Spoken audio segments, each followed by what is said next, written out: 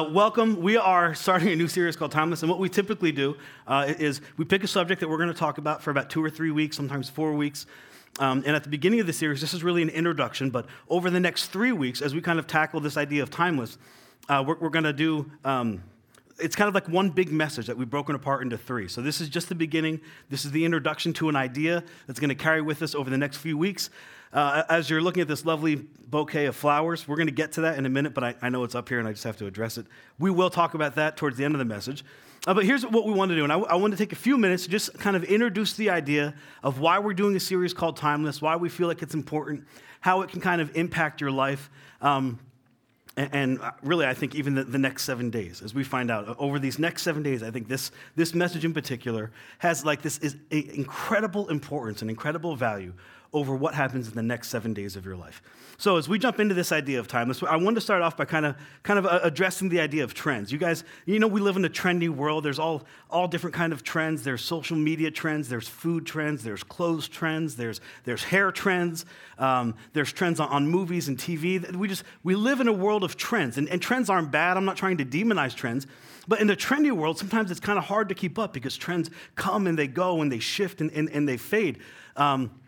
But there are trends everywhere, especially if you're in technology. Now, I'm a little bit of a techie, so technology trends tend to happen pretty fast. There's something new, and then there's something new that, a week later and a week after that. They tend to just jump across and create all kinds of maybe turmoil in your life if you're a little bit of techie because you feel like you have to keep up. But here's what I wanted to do. I wanted to show you something that was a trend at one point. You guys remember this? This is my daughter's. I actually had to ask her to bring it with me. And when I asked her last night, she said no. No, what are you using it for? Like, this is her most prized possession. This is older than her, believe it or not. But when this came out, this created buzz. This was like over 1,000 songs in your pocket. This one had the color screen. It still had the click wheel, which was pretty awesome if you remember iPods coming out. But this was like one of the classic iPods. And when it came out, it was like the hottest trend on the market. Everybody wanted an iPod. And then I show you the iPod, and your reaction is, oh. Like, really? That's ancient. That's old. That's a fad. That was, but it's really not anymore. And the same things happen with cell phones. Do you guys remember the first cell phone? Did you put that picture for me? Remember the first cell phone? Some of you guys remember when that cell phone was hot. Some of you guys remember when Zach Morris was hot. Now, if you're thinking, is it okay? I still think he's hot? No, not at all. But this is what happens. You have that kind of cell phone from years ago, and then this came out last year. Do you know what this is? This is the iPhone X. And this technology is like the hottest technology on the market right now. You don't even need a thumbprint, which, by the way, being able to open a phone with a thumbprint is incredible technology. You don't even need a thumbprint with this phone anymore. It'll read your face. That's incredible. Like, this is technology now that's absolutely amazing. But here's why I point all this out. As amazing as this technology is, and as awestruck as it is right now, in a few years, your reaction to this is going to be the same as your reaction to this is today. That in a trendy world, as trends come and as trends go, that in a trendy world, the best things in life are timeless. And these aren't timeless. They come and they go, and there's new trends, and there's latest trends, and there's the newest technology. But as we continue to progress through our life, as we continue to see these trends kind of come and go, what we see is they shift and they fade, and some things that are awesome become a fad.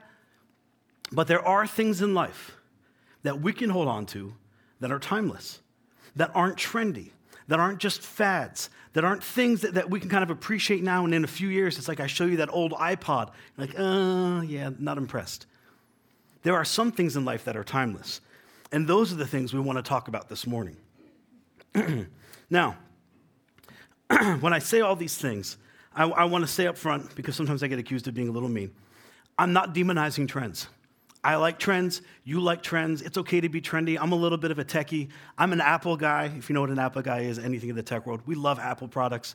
So I get all that. I'm not here to demonize trends. I'm simply saying, could there possibly be more to life than trends? Could there possibly be more to live for, more to appreciate, more to spend your money on? Could there be more than simply the latest trend, the latest fad? In this series, we're going to look at some of those things. We're going to look at how to live our lives in such a way. I'm going to move that before I knock that down. How to live our lives in such a way that it impacts not just our current reality, but our future reality. how to live our life in a way where it's almost that we appreciate life for being timeless and not trendy. And how we live our life and the decisions we make, how they not just affect us, but they affect the people around us. They affect you and me and the people around you. That there are timeless things in life that have the ability to not just affect you, but have the ability to affect the people you love. And once we can understand the importance of this, once we can understand the importance of these timeless things, this just doesn't impact our future, but it impacts our current reality now. And it has the ability to change how we live, has the ability to change the decisions we make in such a dramatic fashion that, as I said before, the next 7 days could completely shift the course of your life or someone else's. Now, to start this kind of idea of timeless and what is timeless and how this affects our life, we're going to talk about something that is timeless, and that's a pretty big idea. And this first timeless thing we're going to talk about is eternity. Now, eternity is timeless, right? There's no beginning, there's no end. I mean, just the idea of trying to understand eternity, it hurts your head a little bit, doesn't it? So we're going to be a little more specific, and we're going to talk in particularly about heaven. And as we talk about this idea of heaven, the question I really want to ask that we're going to tackle this morning is, what is heaven like? What is heaven like? And you might say, as we kind of jump into this, but Jim, that's what every church talks about. That's what every Christ follower Christian believes. But how does that affect my life going forward? Like I know that affects my future someday, but really, how is that going to affect my here and now? How is that going to affect my current reality? How is that going to affect my relationships or the decisions that I have to make? Well, if you think like that, I'm really glad you're here, because one of the reasons we want to talk about this, and you may not be aware of this, but we live in a country that is currently completely divided. Have you noticed that? It's not just me. You can't turn on one news channel. You can't turn on really any social media streams without seeing how divided our country is. But when it comes to this idea of heaven, what I found really, really interesting, there was a poll that was done, and 81% of Americans, I mean, that's a big number, 81% of Americans agree that there is a heaven. Now, we can't get 81% of Americans to agree on anything, but 81% of Americans agree there's a heaven. And here's what's even more interesting. These 81% of Americans, they actually have no idea what heaven is like. They actually say, I really don't have a clear understanding or a clear picture of what heaven might be like. So we have this super majority group of people that believes in something called heaven, but they have no clue what it might be like. And in that gap of knowing there's a heaven, but not understanding what it's like, I think that in that gap, there is knowledge and there is a picture of what could be and what should be that is so powerful that if we can get a hold of it, if we can understand it, it changes the way we live. And not just for our future, but for right now, for our current reality, for whatever position we might be in. But for a lot of us, heaven seems like a long way off, doesn't it? Like when we talk about heaven, it's like, when I die someday, or when that person I know is going to get there. It just seems like such a long way off. But I would argue that heaven is a lot closer than some of us know, than some of us might even believe. But when we get this idea of heaven, like when you think about heaven, really, what do we think about? Like, I don't know about you. I grew up in a church, an older church that was kind of like fire and brimstone. Do you guys know what I talk about? What I mean when I say fire and brimstone? Some of you people who grew up in church know what I'm talking about because you went there. So you know what it's like. It's when the preacher yells and screams a lot, and he runs around and shakes his hands, and he gets all sweaty, and he begins to tell you, you got to live your life right or you're going to hell. Well, I grew up in that, and believe it or not, the first church I was a pastor of, and some of you know this because you were with me, I was a little like that. I was young, I was a little naive, and that's what I learned. They actually had a nickname for me that I'm not too proud of called Brimstone Jim, where I used to run around and yell and scream, and I thought, that's how you make a point. Here's what happened to me, and as I became older and realized the foolishness in it, I realized I don't want to go to hell because hell sounds really bad, and heaven sounds like a good alternative. Like if the choice is heaven or hell, clearly I'm going to choose heaven. But it's not really because I want to go there. It's because I'm scared to go to hell. I'm scared to go to the alternative. So I'll choose heaven. But really, if I'm being completely honest, when I think about heaven, when you think about heaven, you probably get the same idea I kind of do. When I think about heaven, heaven sounds kind of boring. Heaven sounds kind of bland, a little bit vanilla. I mean, really, when our understanding of heaven, if carried on from being a child, heaven sounds like, and I'm going to say this even though I probably shouldn't, especially from preaching from a stage. Heaven sounds like a really long, boring church service. And it's like, I guess I'll go because I really don't like the alternative. But when I'm comparing heaven to my current reality, to this life, it doesn't sound all that fun. Like when we think about heaven, when you think about heaven, what kind of images come to your mind? We're sitting on a cloud, we're singing a song, playing a harp in white robes in this temperature-controlled environment, and the only food we eat is grapes. Like we have this really kind of boring idea of what heaven is. It's true, don't we? We have this kind of awful idea of what heaven is. It's because we don't understand. I grew up in Pennsylvania, and there was this guy who walked up our street. We lived in the city. I lived right next to a church. And this guy almost every week would walk up the street, and he'd pass the church. And every time he'd pass the church, he'd go, "Heaven, I'm going to hell." And one day I was like, why would anyone want to go? So I asked, why? He's like, "I like it hot. Besides, I think all my friends are going to be there, so we're just going to have a big party." There is this big misunderstanding of what heaven and what hell are. And we have this idea, if you grew up in church, if you're a Christian, that hell is bad, and it's not just hot, it's really, really, really hot, burning and uncomfortable, and heaven is just the alternative. So obviously, I don't want to burn, let's go to heaven. But we don't have a real understanding of what heaven is. So what I want to do with this series is I want to start off by giving you this idea and kind of correcting our vision, maybe our picture of what heaven is, because I believe if we can understand what heaven is, if we can understand the value and the importance of heaven and of eternity in this life now, it just doesn't impact our future, but it impacts everything we do from here on out. Every decision we make, every financial decision, every relationship, every interaction, when we begin to understand what heaven really is, maybe we'll want to go. For years, the church has been trying to scare people out of hell.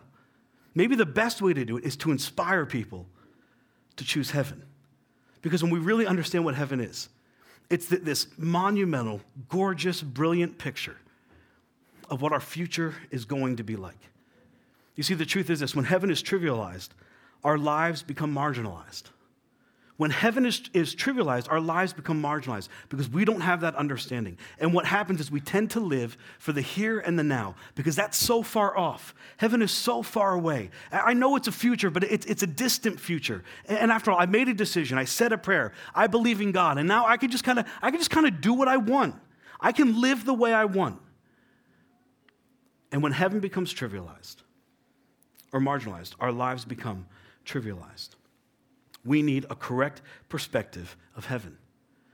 For some of us, and really, I think Hollywood doesn't help us here. Hollywood hasn't really painted a good image of what heaven is. Right? For some of us, this is what heaven looks like. We're in this kind of nondescript office building with nothing there, mopping floors with Morgan Freeman. And that's heaven? You see, today I want to give you a visual picture. And we're going to use a lot of illustrations. At the end, we're going to see what I think is a really awesome video to kind of capture the idea of what heaven will be in the future. Not what it could be, but what heaven will be. And here's how I want to start it. If heaven is more than that, like if our idea of heaven is simply that it's a good alternative to hell, if our idea of heaven is simply this new agey kind of cloudy, like sing-along place, if that's what we think it is, here's the question I want to pose. What if we're wrong? What if heaven is more than that? What if heaven is closer than you think? What if knowing what heaven would be like could completely reshape your life, and in particular, these next 7 days? What if we're wrong? And what if there's more to this discussion on heaven than we realize? You see, knowing what heaven is, knowing what heaven will be like, helps me be a better father. Knowing what eternity will be like, knowing what God wants to do with me in eternity, how he wants to spend time with me in eternity, helps me be a better husband. It helps me be a better father. It helps me be a better leader. It helps me be a better friend. It helps me be a better pastor, knowing. And when you begin to understand, and when you begin to really tackle this idea down and to understand it in your heart, what heaven is, it has the ability to change every relationship, to change your marriage, to change your business dealings, to change how you focus on your kids. It has the ability to reshape and change everything we do. But we're working with the wrong mental image of what heaven is. So we're going to start by correcting it. And over this series, we're going to start with this first idea of what timeless is. We want to correct our vision and our ideas of some of these timeless truths. I want to start by going over two things real quickly. These are kind of two kind of disclaimers as we go forward. First of all, I'm not a travel agent. I've never been to heaven. I don't know anyone who's been to heaven. I have no pictures of heaven to tell you. I know you might be thinking, well, then why would I listen to you? Because I wouldn't go to a travel agent who doesn't travel. The beauty in this is I may not have been there, but God, who created it, wrote some very specific things about what heaven is going to be like. And I think it's incredible. And I think if we begin to understand it, it'll change our view on it. The second is this. When we use the word heaven or eternity, we're talking about the second coming of Christ, not now. Not where is heaven now. When we talk about eternity and where Christians or believers are going to spend eternity, it's what happens after the second coming of Christ. So we as a church believe that Jesus came once, but that God said he would send him again. And when God sent him again, he's going to establish his eternal kingdom. So this is kind of just like the foundation going forward. We believe that Jesus will come again. We don't know when. We don't know how. We don't know exactly what's going to happen at that moment when he comes back. There are a lot of debates and a lot of discussions, and that's like a whole nother series, a whole nother Sunday. But for this topic moving forward, we believe that Jesus will come back again, and when he comes back again, he's going to establish his eternal kingdom. And then every believer, every person who believes Jesus was the Son of God, that he lived and he died for your sins, and he came back to life, he rose again, will spend an eternity with him. So, that's it. As we start, we're going to talk about two misconceptions about heaven. And that's all we're going to kind of talk about today, and then I'm going to give you a little challenge for those 7 days. The first misconception is this. If I were to ask you, where do believers in Jesus spend eternity? Your response would be, well, somebody's paying attention. Heaven. If I were to ask you, where are believers going to spend eternity with Christ? Your response would be in heaven. And the truth is that that's kind of right, but it's also kind of wrong. And I know that sounds a little bit controversial, and I'm not trying to just kind of stir up controversy. But when we have this idea of heaven, and I say, well, where are believers going to spend eternity? Where do you think heaven is? We all kind of, those pictures come to mind, those cloudy images, the songs, the white robes, they all kind of come to mind. And, well, where's heaven? If I were to ask you, where's heaven? Our reaction is to kind of point up, right? Which really doesn't make any sense because we live on a sphere, so you're really not pointing up. You could be pointing out or down depending on where you're located. But we all kind of point up, like heaven is somewhere in that big blue yonder. Heaven's somewhere out there. So here's what we're going to do. We're going to discover that where heaven is actually located, we actually know that. God actually tells us where it's located. And to do that, God has given us this incredible visual image. He said it over and over and over again. He started in the Old Testament through one of the greatest prophets, Isaiah. He gives this word image to Isaiah, and Isaiah repeats it, and he hands it down to the next generation, and to that next generation, and to that next generation. And then it carries all the way through to the New Testament, all the way through the New Testament right now to you and me today. This incredible word image, this incredible kind of vision of what heaven is. Here's where it starts. Isaiah 65. He says, see, and it's basically, I want to give you like this new word picture. I will create a new heaven and a new earth. A new what? I will create a new heaven and a new earth. I'm going to create something new for you. It's going to be a new heaven and a new earth. And God's making his point, but he wants to make sure you really get it. So one chapter later, he kind of repeats himself in Isaiah 66. He says, as the new heavens and the new earth that I will make endure before me, so your name and your descendants will endure. There it is again. A new heaven and a new earth. And what God is essentially saying is, I want you to know where eternity is. I want you to know what it's going to be like. And it's going to be something new. It's going to be a little familiar, this earth, this heaven, a little familiar to what you know, but it's going to be something new. And this phrase, new heaven and new earth, it's like this completely kind of monumental phrase throughout the scriptures. It's something that we need to understand. For when we understand heaven and what eternity in heaven is going to be like, we need to understand this phrase. What does it mean? What does a new heaven and a new earth means? This phrase refers to a universe. It refers to everything we see, everything we kind of come in contact with. It's going to be completely new. We believe that God created everything, the universe, the galaxies, the stars, the sky, the earth. And he said, if you want to know where heaven is, I'm just going to recreate. I'm going to do something brand new. There will be a new universe. There will be a new earth. There'll be new heavens. And that carries throughout the Old Testament. And then it carries into the New Testament to one of Jesus' apostles, Peter. You guys know who Peter is? He's the loudmouth. He's the guy who denied Jesus 3 times and then asked for forgiveness. That's Peter. Peter gets this image of heaven, and he kind of relays it back to us. He wrote some books in the Bible. This is 2 Peter chapter 3. He says, in keeping with this promise. And whose promise? Who's Peter talking about? He's talking about Isaiah. Keeping with the promise that God made to Isaiah about this new heaven and a new earth. We are looking forward to a new heaven and a new earth. There's that phrase, where righteousness dwells. It's like God saying, I'm going to do something completely new again for you. I'm going to create something new again, and it's going to be for you, and it's going to be where eternity is. Because God had this idea, this kind of image of what things should be like. And his image is that he would dwell in perfect harmony with his creation, with you and with me.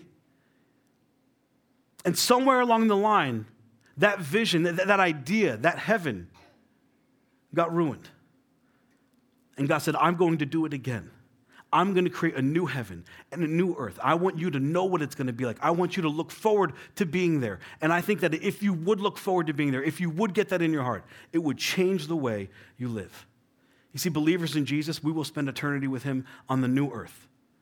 That's where heaven is going to be located, on the new earth. And so many of us, we kind of, when we think about heaven, we're always kind of looking up. If you want a better idea of heaven, go outside and look around. What's around you? What do you see? All the beauty of nature, all of these incredible things that are around you. So we don't need to go outside and look up. We can go outside and look around. If you want to know what heaven and what eternity is going to be like, those cloudy images, that white robe thing, the songs, all of that kind of goes away. The boring service, all of that goes away. That's not eternity. And some of you can be thankful and say, thank God. That's not what we're going to be doing in eternity. If you want to know what eternity is going to be like, don't look up. Go outside and look around. I had the opportunity a few years ago to go to Maui for a mission trip. And I know everyone's like, a mission trip in Maui? How do I go to there? We were working on the backside of the island with some of the natives. But one morning, we took a trip up to the volcano on Maui, and it was Haleakala, and you drive up above the cloud line, and you can get to see the sunrise. We liked it so much, we went back and watched the sunset. And as I'm watching it, and I know I come from a little bit of a church background, so if you don't have a church background, you just think, well, that's just beautiful. I thought, man, that is beautiful. Surely there must be a creator. Because you look at that and those amazing colors, the dark reds as it's setting and the beautiful yellows and oranges as it's rising, like no one could manufacture that. Surely someone had to create that. That amazing, that beautiful sunrise. If you've ever seen a sunrise like that, you know what I'm talking about.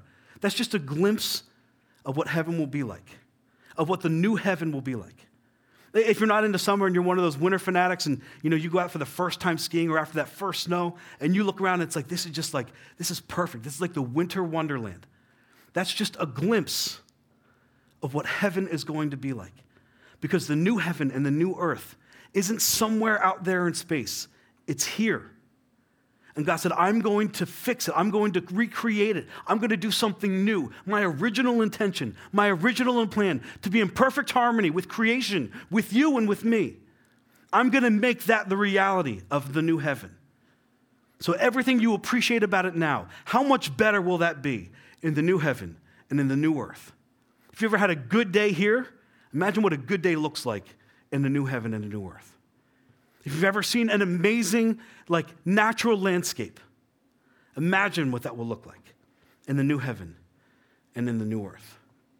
If you ever had an amazing meal with friends, and I love food and I love having company over, and you have that incredible meal with friends, that's what heaven's going to be like. But I have good news for you. In heaven, God's going to extract all the calories out of your food. So you get to eat whatever you want. And maybe if we're really lucky and really good, God will kind of extract all the annoying friends out too. I'm just kidding. But I believe, and this isn't scriptural, but I believe that when you get to heaven, Goslin's donuts are going to be like vegetables. And it's going to be like a requirement to have 10 of those a day. You just got to eat them. And again, there's no calories, so just enjoy the donuts and, the unrest coffee. I believe it's going to be there. And I fully believe this, that cottage cheese is going to suffer an eternal damnation in hell. Now, you can't quote me on that. Can't find that in scripture, but that is a personal belief. You see, when we begin to get a glimpse of what heaven is going to be like, it makes it a little more exciting to go there, doesn't it? You see, so many of us live this life I want to go to heaven, but I don't really want to die because I like this life. But when we begin to understand what the new heaven's going to be like, this life, but to the extreme, to the best, to perfection, man, people are no longer avoiding hell to go to heaven. We are running to heaven. God found this so important, this idea of heaven, this idea of this new heaven and the new earth. He didn't just leave it with 2 Peter. Before the Bible was completed, in the last book of the Bible, before that last book was written, God repeats it again. And he says this in Revelation 21. He, God, will wipe away every tear from your eyes. There will be no more death or mourning or crying or pain, for the old order of things has passed away. Here's what God's saying. You live in this sin-infested world. And when sin came into the world, death followed behind it. Cancer followed behind it. Pain followed behind it. Mourning followed behind it. All of those uncomfortable things that we wish we could live life without followed behind it. That is all there as a result of sin.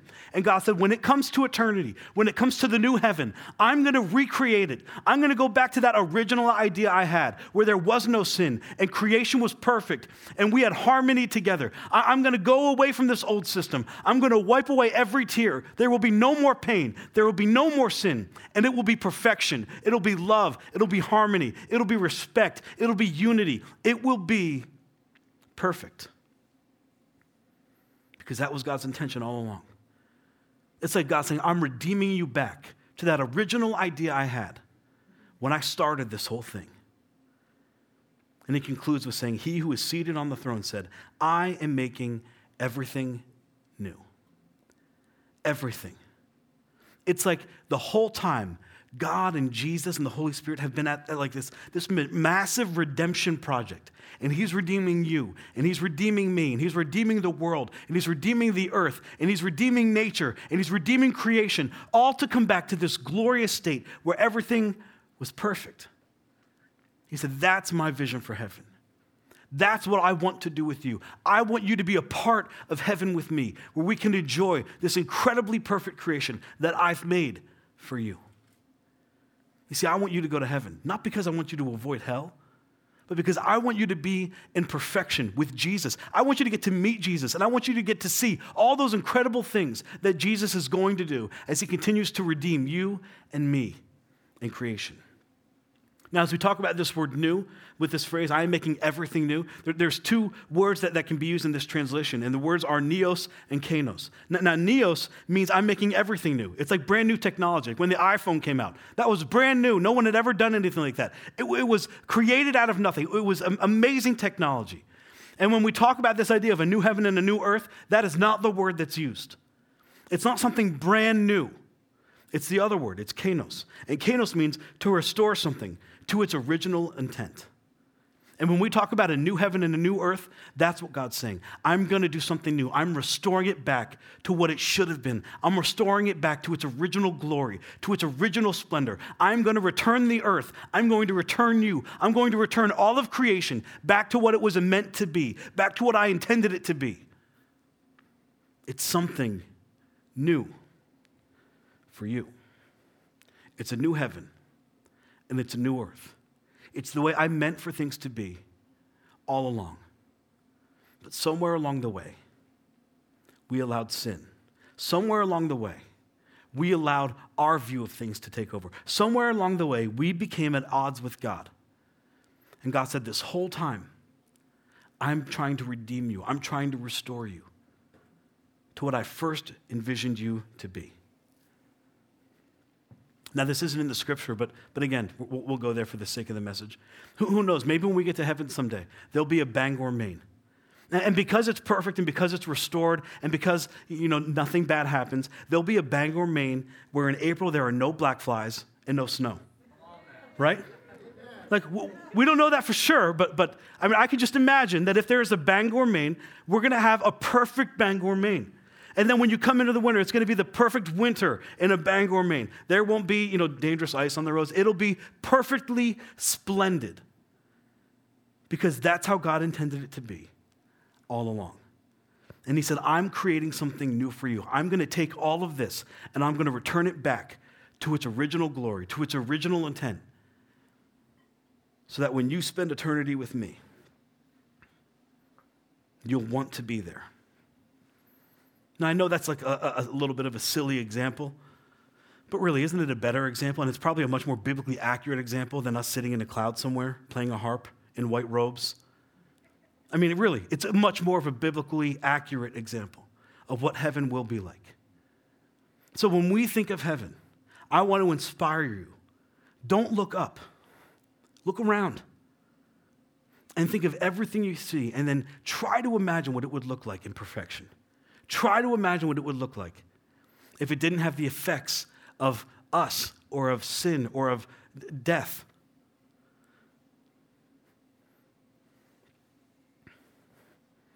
Now, as we've come to this kind of part of our discussion, you're probably wondering, you said, this wouldn't just affect my future. Like, this is all great ideas. You know, we like the idea of heaven, and someday I'll be there, and that sounds really, really nice, Jim. But this affects my future. How is this actually going to affect here and now? How is this actually going to affect these next 7 days as you said it would?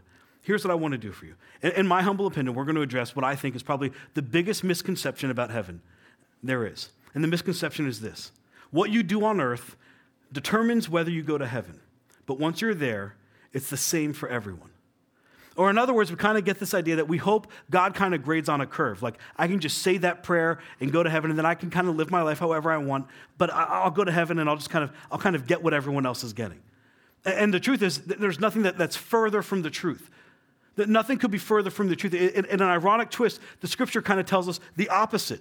That it's only by faith, not by doing good works, not by being a good person, not by giving to just good nonprofits, and I try to be a generous person, and I try to care for people. Like, that's good, but that's not how we attain, that's not how we are qualified for heaven. The only way we are qualified for heaven is by believing that Jesus Christ is the Son of God, and that he died for your sins, and that he rose again. That is our qualification for heaven. That is the love of God. That is like the uncompromising grace of Jesus that saw you where you were and said, I'm not okay leaving you that way. I'm going to do something about it. And that when we believe, it's like God saying, hey, welcome to the kingdom. Welcome home. Now what you do, not what you do rather, but what God has done for you. And the Bible doesn't stop there. Paul gives us this incredible example in 2 Corinthians of what it'll be like right before we enter into heaven. He says, for we the Jesus followers, and this is written to the Christians, people who believe, for we the Jesus followers must all appear before the judgment seat of Christ. I don't know about you, but that doesn't sound like a lot of fun. That everyone may receive what is due them for the things done while in the body, whether good or bad. This is written with believers in mind. This is written with people who say that they want to follow Jesus, that they believe in Jesus, that Jesus is who he says he is. And Paul is basically saying that someday we're going to go and we're going to stand before Jesus and we're going to have to give an account of every decision, of every interaction. And I don't know about you, but that sounds kind of dangerous. It sounds kind of uncomfortable. And there's a reason for that. It's supposed to be. Because God's intention isn't for us to live like heaven is just some future, far-off, distant place, but to live like what we do now impacts heaven for us and for the people around us. What we do today has the ability to impact heaven for somebody else. Heaven doesn't just matter later. Heaven matters right now. And when we begin to live with heaven kind of in view of our daily lives, everything begins to change, doesn't it?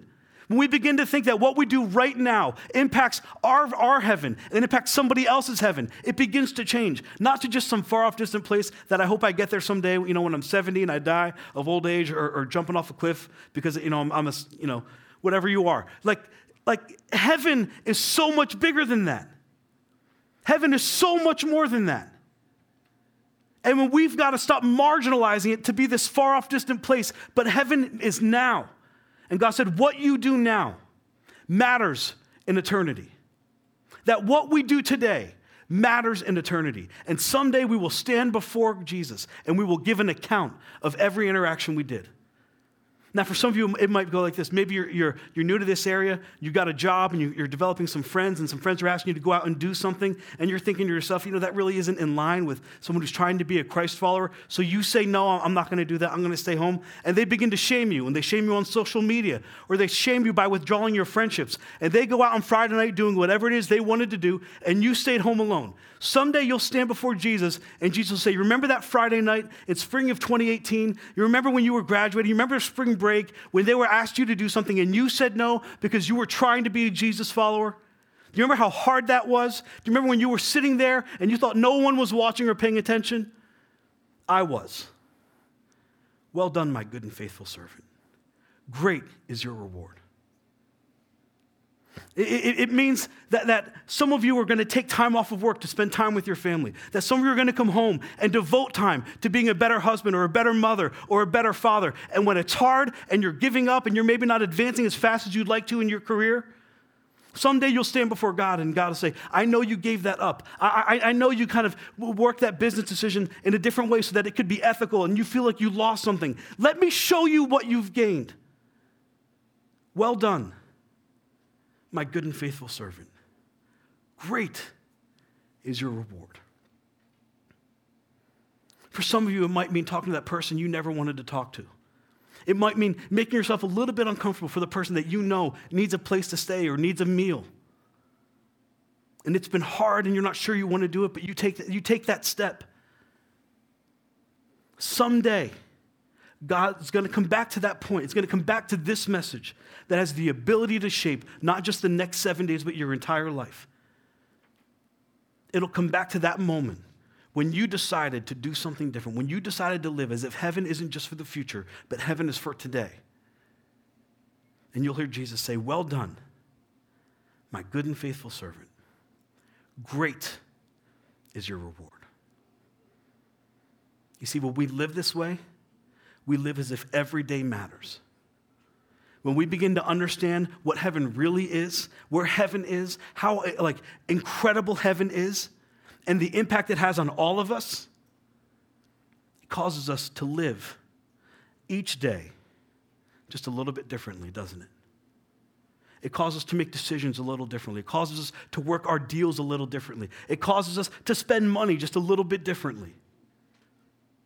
Because every day matters.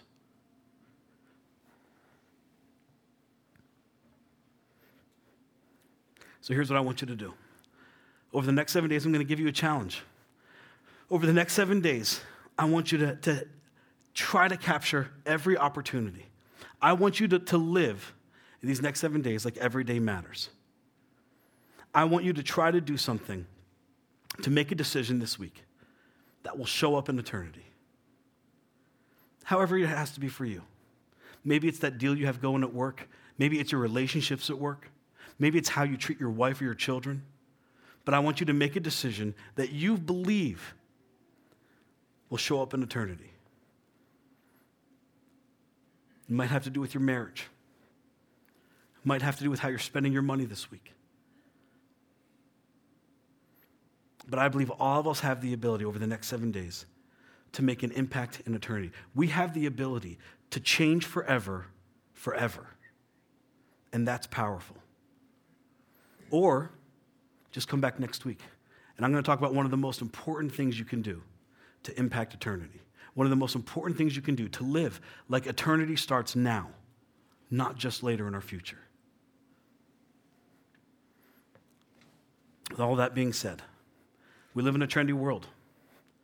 But the best things in life are timeless. You can chase the trends if you want. You can go after the latest. But at some point, we've got to make sure that what we're investing in, what we're spending our time, what we're spending our money on, are the timeless things, are the things that won't fade, the things that won't rust, the things that won't wither. Because none of those things can come with you. Now, as we close, I told you I'd come back to this beautiful bouquet of flowers. Some churches have beautiful live flowers. We tend to go after the beautiful dead flowers. This was really a beautiful bouquet of flowers when I bought them. But as you can see, they're dying. And here's what these flowers represent. They represent the universe. They represent the earth. And as beautiful as all of you are this morning, and some of you look beautiful, some of you, not so much. I'm kidding. You're all beautiful. They represent us.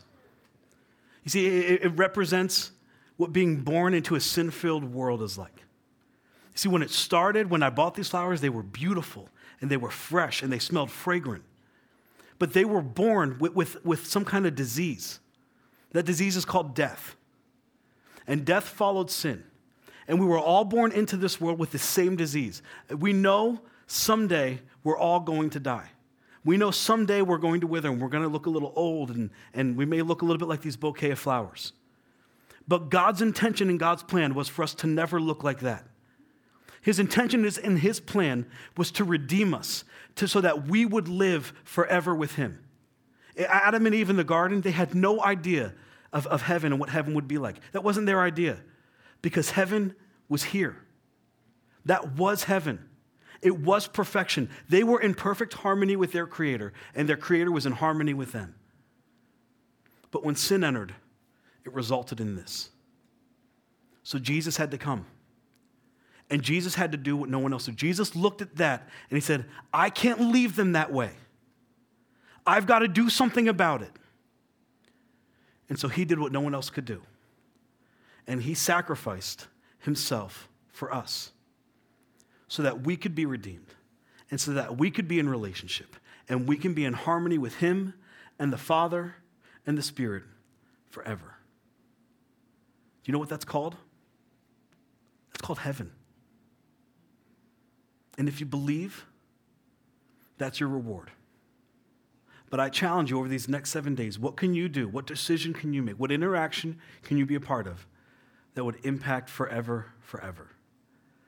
And if you're not a believer, if you're here and you've never believed, if you've never maybe heard that clear that Jesus came for you to do something for you that you couldn't do and you'd like to believe, I'm going to ask you as we close to just say a prayer with me.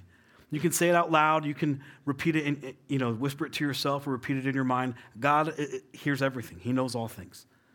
So as we close, I'm going to say a prayer, and then Brian will be up and he'll dismiss. If that's you, I'm not going to ask you for a show of hands. I'm just going to ask you where you sit right now. Would you make that decision?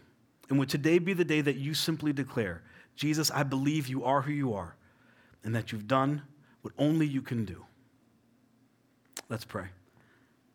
Heavenly Father, you are a good God, and I do believe today that Jesus is your Son, and that he came to do what only he could do, to pay my penalty, to free me from death forever. Today I believe he is the Son of God, and he is my Savior. Forgive me for all the things I've done to put me at odds with you, and help me to live this day forward in a relationship with you and you alone. In Jesus' name I pray. Amen.